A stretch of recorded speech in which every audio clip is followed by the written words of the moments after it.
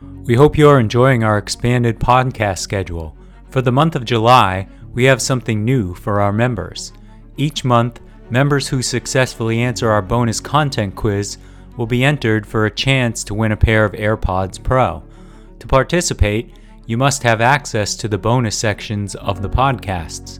Members also receive an ad-free listening experience, an evening newsletter, an invitation to join the DSR Slack community, and more. Best of all, if you become a member in the month of July, you'll receive 50% off the normal membership price. Visit thedsrnetwork.com/buy and enter code FIREWORKS at checkout. That's thedsrnetwork.com/buy and code FIREWORKS. Thank you for your support.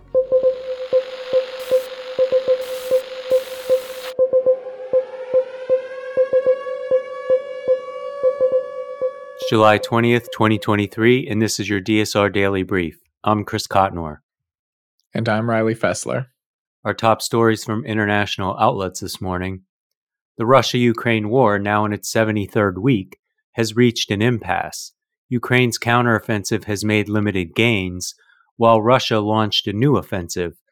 In an attempt to break the deadlock, Ukraine disrupted Moscow's arms supply by allegedly blowing up the Kerch Bridge, the only connection between Russia and the Crimean Peninsula. Russia accused Ukraine of a terrorist incident and reported that the damage could be repaired by November. In retaliation, Russia attacked Ukrainian ports involved in grain export, causing destruction and raising concerns about a global food crisis. The conflict continues with both sides struggling to make significant territorial gains. Russian commanders faced insubordination, and Ukraine adjusted its tactics to conserve manpower and equipment. The situation remains tense and volatile. The United States is trying to negotiate the release of a U.S. soldier, Private Travis King, who crossed the heavily armed border into North Korea, but North Korea has not responded to their attempts to communicate. The current situation is occurring amidst strained relations between the two countries, with North Korea conducting missile tests and the U.S. advising its citizens not to travel there due to risk of arrest and wrongful detention. It is unclear whether Private King defected or intends to return. Experts suggest that while a low-ranking soldier like him may have little value to North Korea, his fate remains uncertain. The lack of precedent and Pyongyang's lack of response to communication attempts add to the uncertainty.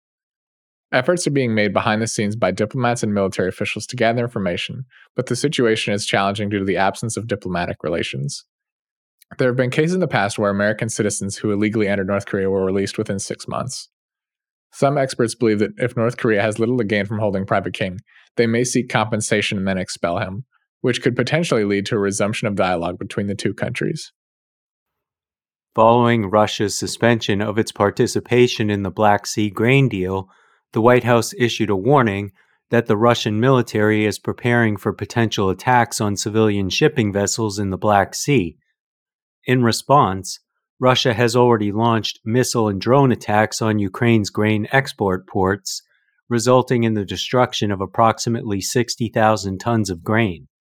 The White House claims that Russia has also laid additional sea mines near Ukrainian ports as part of a coordinated effort to justify future attacks on civilian ships and shift blame onto Ukraine.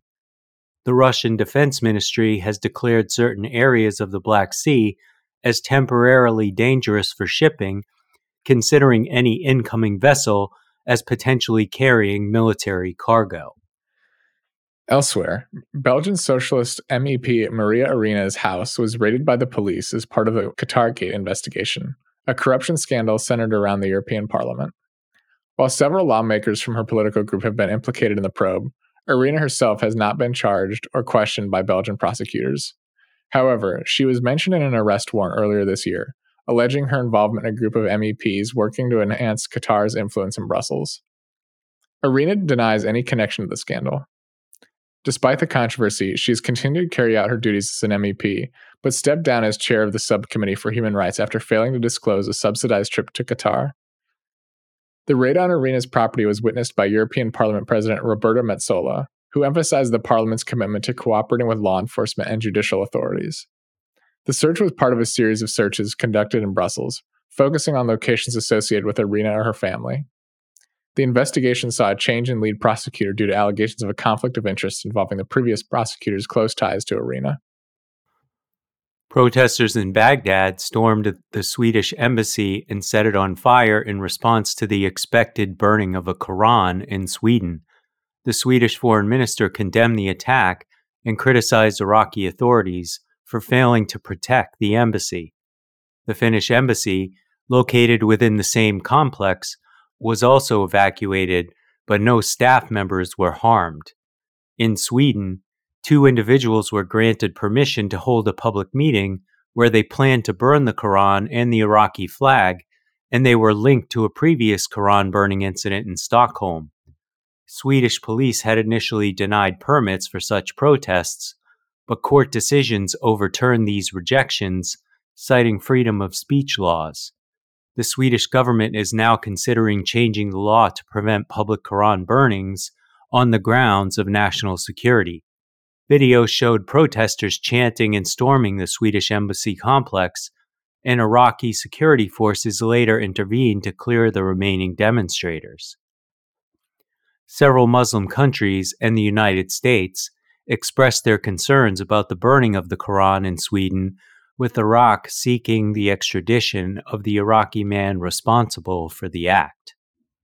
The FIFA Women's World Cup began amidst a tragic incident in Auckland, where 2 people were killed and 5 others were injured in a shooting. The offender, who is among the deceased, was a 24-year-old construction worker connected to the site. Despite the incident, New Zealand Prime Minister Chris Hipkins confirmed that the tournament would proceed as planned, with a minute's silence held before the opening game. Authorities stated that the shooting was unrelated to the Women's World Cup, and additional security assurances were provided. The incident occurred near the FIFA fan zone, causing temporary disruptions and lockdowns in the area.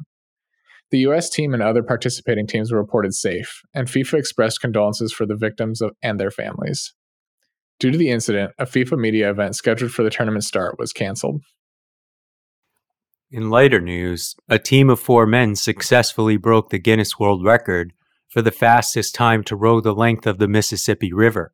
Scott Miller, Judson Steinbach, Paul Cox, and Wally Werderich completed their journey from Lake Itasca to the Gulf of Mexico in 16 days, 20 hours, and 16 minutes, surpassing the previous record set in 2021. The Guinness World Records confirmed their achievement, providing a sense of relief to Miller, the leader of the Mississippi Speed record team, who can now fully enjoy their accomplishment. That's all the news we have for you today.